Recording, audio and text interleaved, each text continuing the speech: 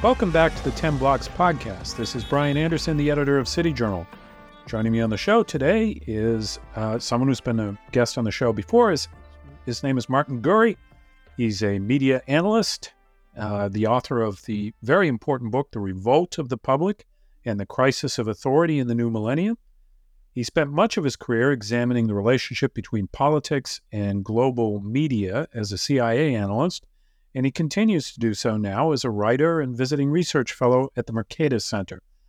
We published many of his essays in City Journal, and his writing has appeared in other outlets as well, including the New York Post, First Things, and he maintains a blog called The Fifth Wave. Today, though, we're going to discuss his most recent essay for us, which was called The New Censorship. It appears in our summer issue and details the government's increasing efforts to control digital speech. So, Martin, thanks for joining us. Great to have you on again. Happy to be here. So this essay, The New Censorship, very important piece. If our readers haven't gotten to it yet, they should. It opens with a scene from earlier this year, a hearing of the House Select Subcommittee on the Weaponization of the Federal Government.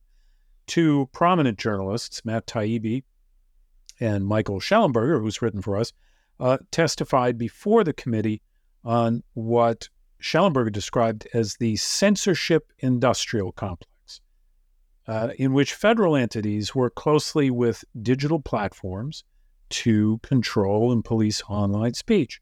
Taibbi and Schellenberger had been given, famously, access to internal documents known as the Twitter files. What did these documents reveal about federal agencies' involvement in Twitter's pre-Elon Musk content moderation? Well, it's really kind of fascinating because I'm pretty sure I know both of those guys pretty well. And I'm pretty sure the two of them went in there thinking that they were going to uncover a lot of internal bias in the big digital platforms like Facebook and Twitter, favoring obviously the progressive side and opposed to particularly Trumpism, but conservatism and Republicans in general. What they actually found was this amazingly elaborate, multi-agency, White House-directed system of censorship. I mean, there's no other word for it, of basically bullying the social media platforms into canceling millions of posts, silencing an untold number of American citizens without any previous debate, discussion, enabling legislature, all sort of in semi-secret. It wasn't really super secret, but nobody said we're doing this. Starting maybe shortly after the 2016 election, but really attaining maturity with the election of Joe Biden, who is a very, very strong practitioner in the censorship. And we saw a great number of people who had worked in intelligence for the federal government moving over to start working for the social media platforms, right? So you create this kind of ongoing communication between people who are in and out of government. Intelligence and law enforcement, which is, I come from CIA, and the charisma of CIA doesn't work for me because I know it as a big bureaucracy, but the FBI, which is a law enforcement agency for Americans, the CIA doesn't have any writ to investigate Americans except in very special circumstances. The personnel from FBI and Twitter just flitted back and forth. And when you look at some of the people who were involved in, for example, deplatforming Trump, even though the Twitter executives themselves, with their terms of service, couldn't find a reason for doing it, the strongest advocates were the former government people, the former FBI. Americans, as you discuss in your piece, have traditionally understood the Constitution's First Amendment, which protects freedom of speech and the press as a defense of individual expression. This view was Jeffersonian in spirit in that it regarded the power of government as the primary threat to liberty. Recently, though, the establishment progressive left has really embraced a kind of reversal of this ideal, so that now society is seen as the primary danger to American governance. I wonder if you could trace the origins of this new understanding of speech in our society, and is it really compatible with democracy as it has been traditionally understood in America? I am not a young person, Brian. I have lived through the free speech movement in Berkeley, and the idea that left progressivism is an extreme version of individualism that must be protected against institutions. And this is a complete reversal of that. It basically suggests pretty explicitly that the vast majority of the public are lambs that can be led to the slaughter by these wolves. And of course, the head wolf is Donald Trump, but Elon Musk is not too far behind. These are people who, by basically telling persuasive lies, can bamboozle millions into acting against their own interests. And that the role of government, therefore, is to intervene in the conversation so these people are not bombarded by lies. As you say, the Jeffersonian idea, that is the one that I grew up with, is that the government is the thing we need to fear. And these people, I have to say, are making indirectly a very good case for that. Now, also involved in this process of, increasing censorship and control of platform speech, digital speech, which originally were viewed as these kind of mechanisms for near limitless expression.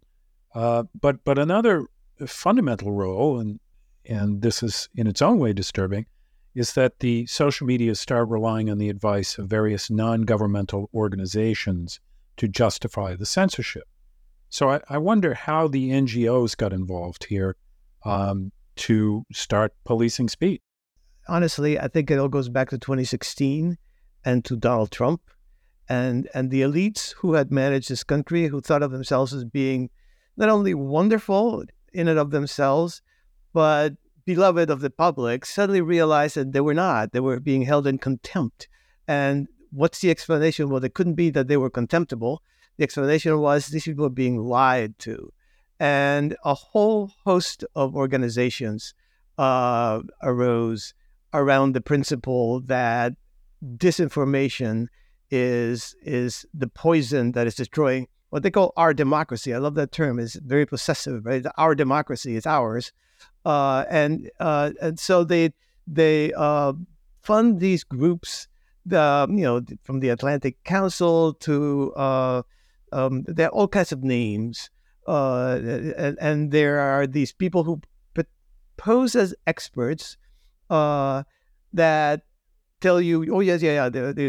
My favorite one is Rene DiResta, who says disinformation is one of the existential threats of our time. And so we have to do something about it. It would be irresponsible not to.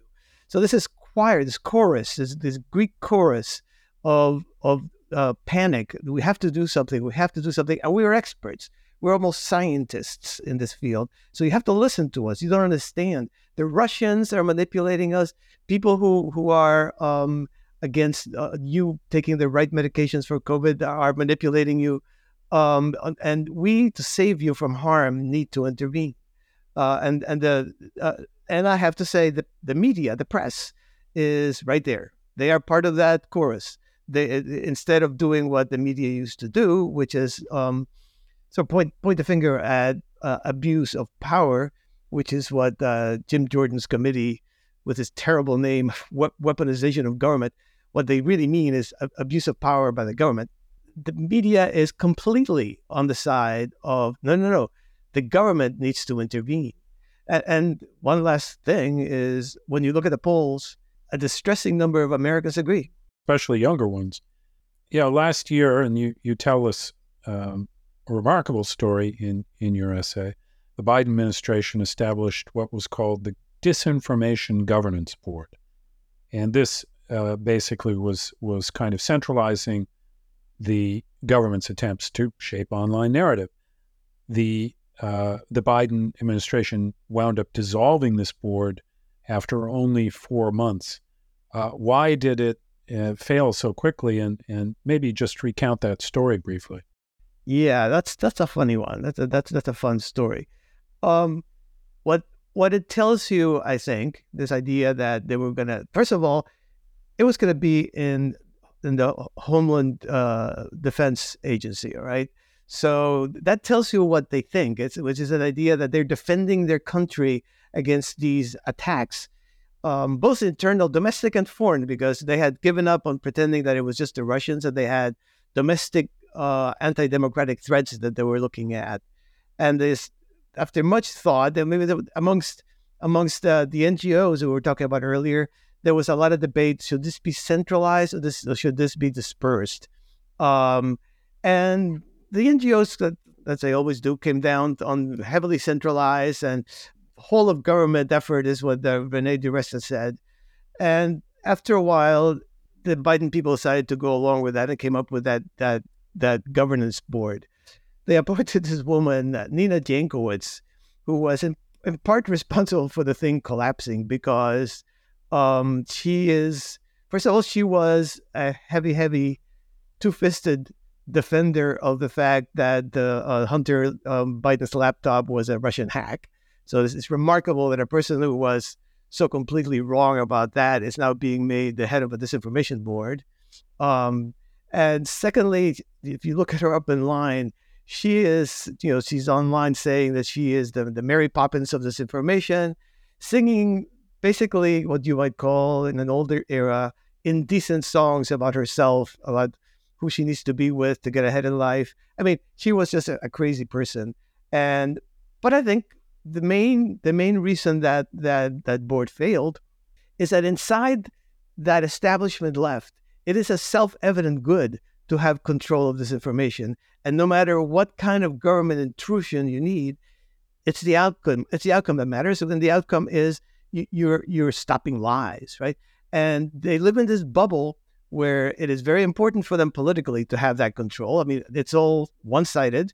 It aimed at conservatives and Republicans, or somewhat less so at maverick lefties and Democrats like Robert F. Kennedy. So they have come to the habit of basically believing that everything that's good for them politically is good for our democracy. And they live in this bubble. And it never occurred to them that if they said to the American public, we're going to have this disinformation governors, it's going to govern your information, that a lot of Americans are going to go, what are you talking about? And I think the response by the public and by the opposition and many outlets caught them by surprise. To them, it's just a self-evident good.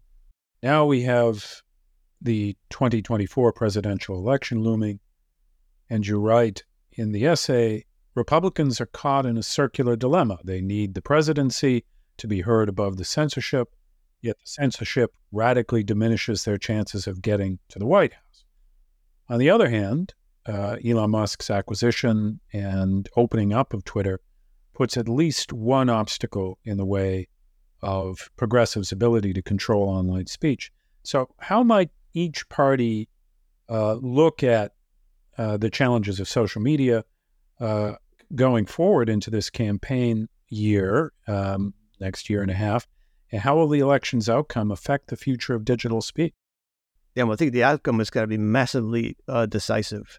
I think if the public can look at this censorship apparatus that has been erected in Washington, and by the way, has been temporarily halted by a judge, at the end, this is not going to be, I don't think, a legal battle. It's going to be a political battle. And if they can look on that and say, no, we're good with that, that's what we got for the next generation, okay?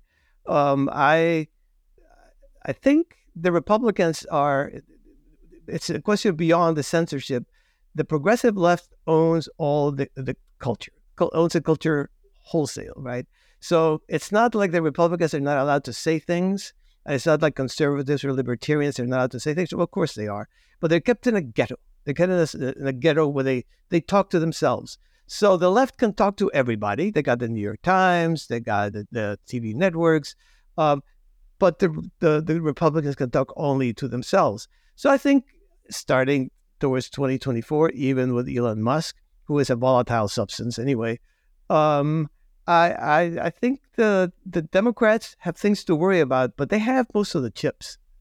Well, we will see. It's a very, very important topic, obviously, because it goes to the heart of our democracy. You have done a lot to illumine these questions in your writing, Martin, so I wanted to thank you very much for that. Don't forget to check out Martin Gurri's work on the City Journal website. That's www.city-journal.org. You'll find this essay, The New Censorship, and his other writings there, and we'll link to his author page in the description. You can also find Martin on Twitter, @mgurri. You can also find City Journal on Twitter, @cityjournal, and on Instagram, @cityjournal_MI. If you like what you've heard on today's podcast, please give us a nice rating on iTunes. Martin Gurri, thanks. Always great to talk. Yeah, loved it. Thanks for joining us for the weekly 10 Blocks podcast featuring urban policy and cultural commentary with City Journal editors, contributors, and special guests.